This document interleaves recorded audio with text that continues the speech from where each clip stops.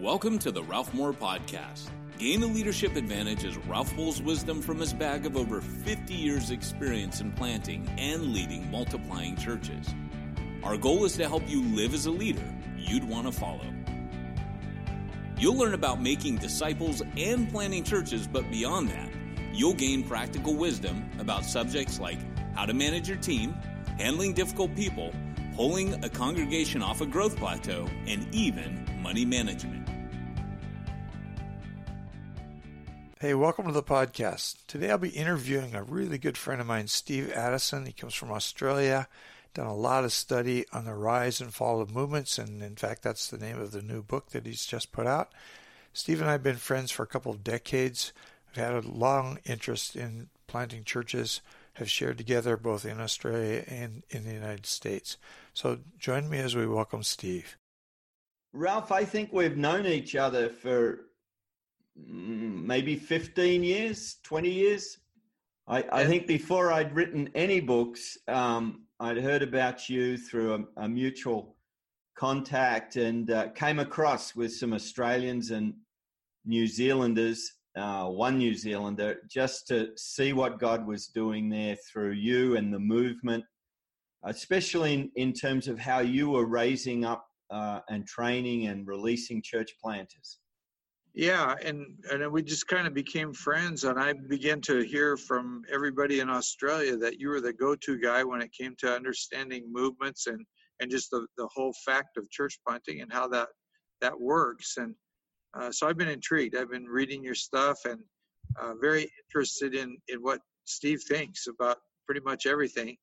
And, over the years, just in America, we've been into megachurch for so long, and to know that there's some people out there in different parts of the world that believe in the things we were trying to do. You've been a super encouragement to me, and I just want to say thank you for that. As we talk here today, the book, The Rise and Fall of Movements, that seems to be an apex in your life. Can you tell us just a little bit about how you got into the book and why you wrote it? Well, I was a young church planter. I wish I'd had one of your early books at that stage, but I just had a couple of Peter Wagner tapes and a couple of Rick Warren tapes, and that was my training to plant a church.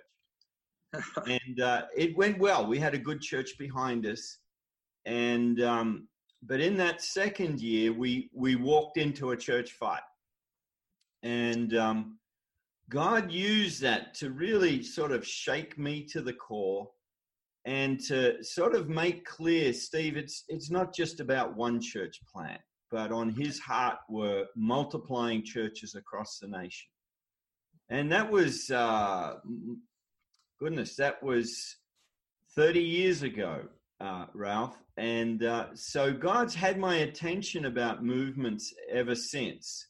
And the book itself was sort of a companion to the first book I wrote, which was about the characteristics of dynamic movements. Yes. Well, this Rise and Fall traces, the movement life cycle, how they change over time. And so it's sort of been brewing away for about 30 years. That's good.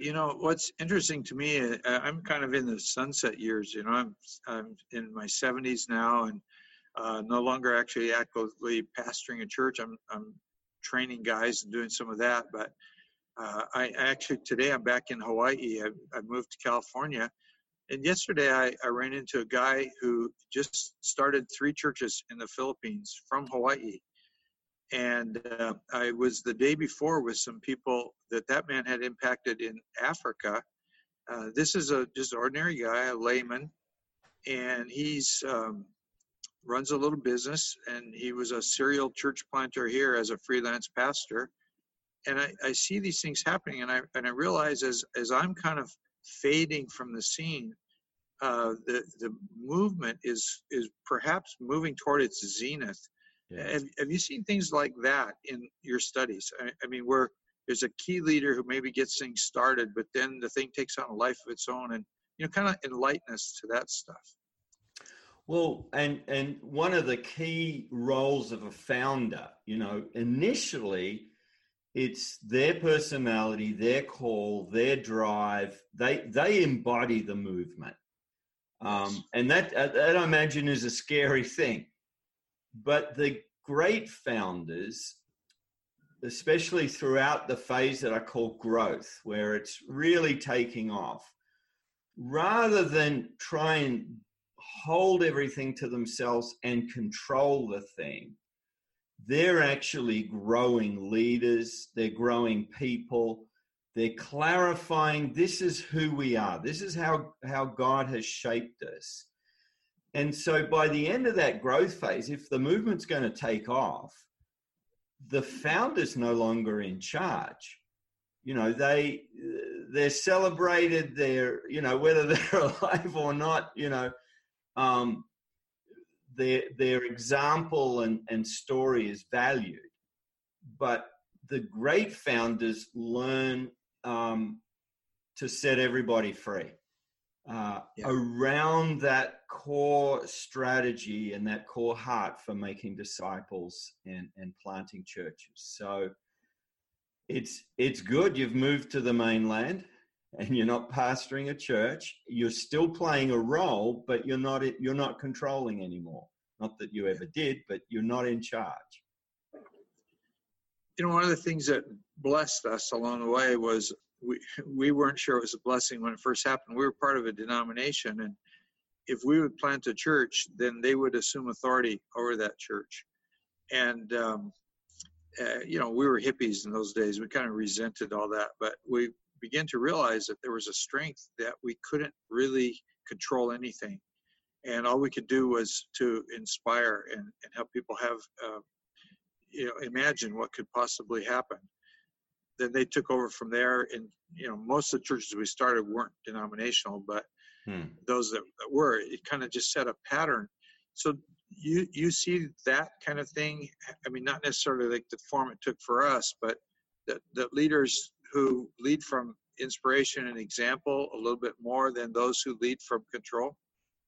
Yes. I mean, in the early stages, it's important for the key founder, in a sense, to be in control, because we don't know what this is. It's like a baby's born. We're not just going to throw it out and let it fend for itself. So there is a high level of, I don't know if control's the right thing, but you're in charge. And you're still trying to work out, what is this that God is doing? You're exploring different methodologies. You're wrestling with, questions of the identity of the movement.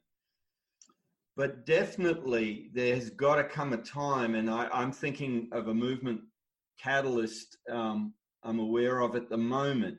And, you turn up to an event, and over 2 days, he'll get up maybe once.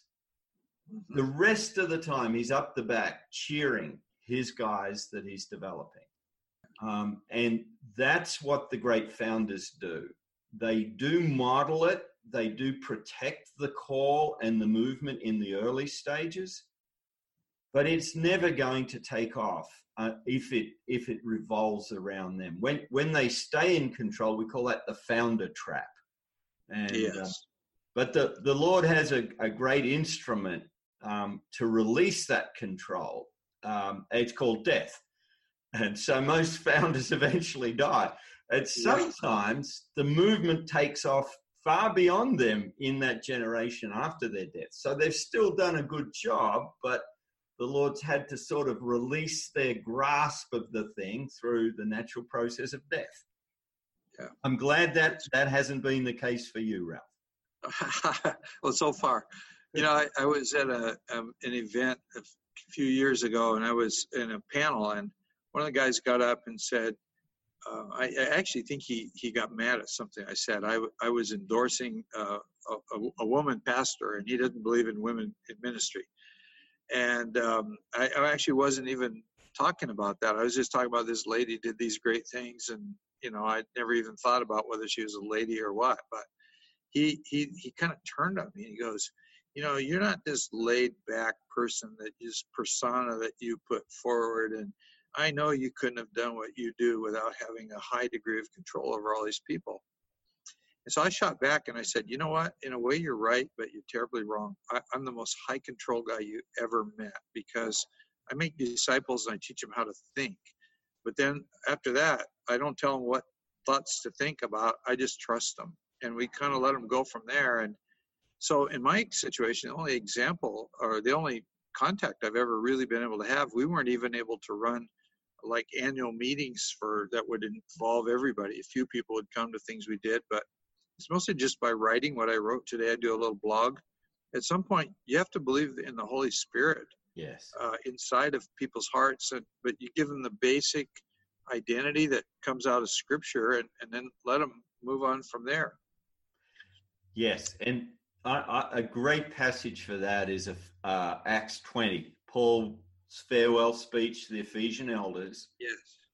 So how can he be so confident in, handing over authority and responsibility? Well, he'd already done that, but just affirming, you'll never see my face again.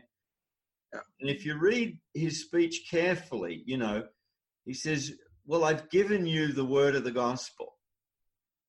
So there's that living word.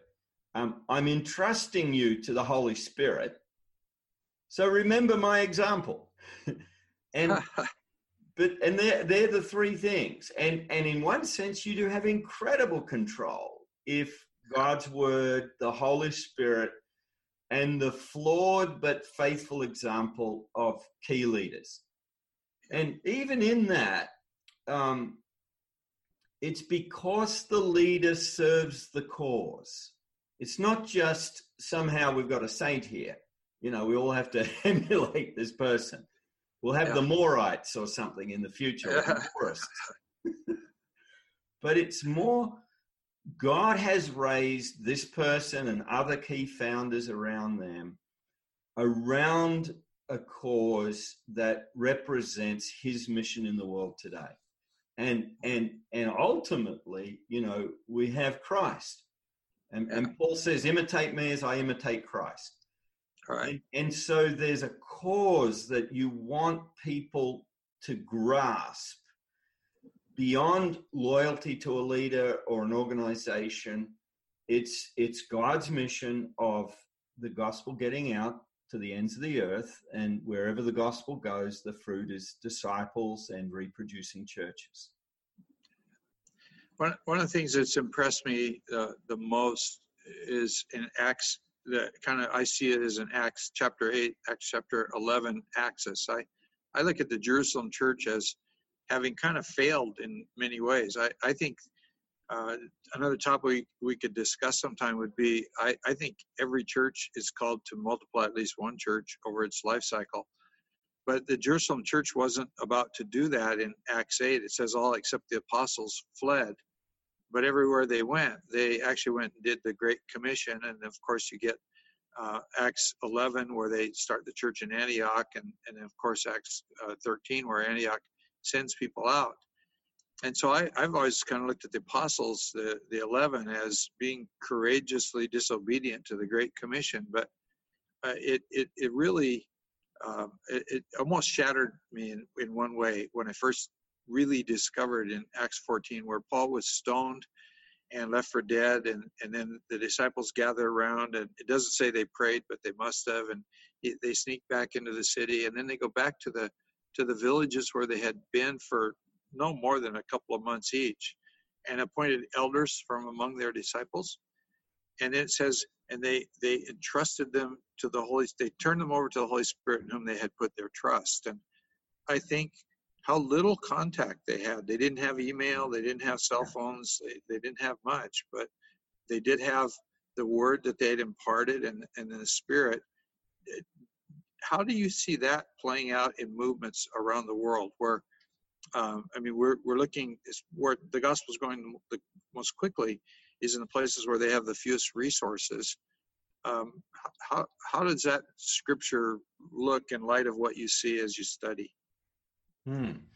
Well, I think there's a definite dynamic at work that in terms of Jesus calling us into that same relationship with the Father that he has, and with the Holy Spirit. So he has a very robust understanding of the work of the Spirit in our midst, reminding us and unpacking his living word. And so that's what we need to disciple people into. And there's still an important role. Often you see that apostolic function of a Peter or Paul. You're moving amongst the churches and the expanding network, and sometimes you are bringing correction and teaching and the like. But you're not lording it over people.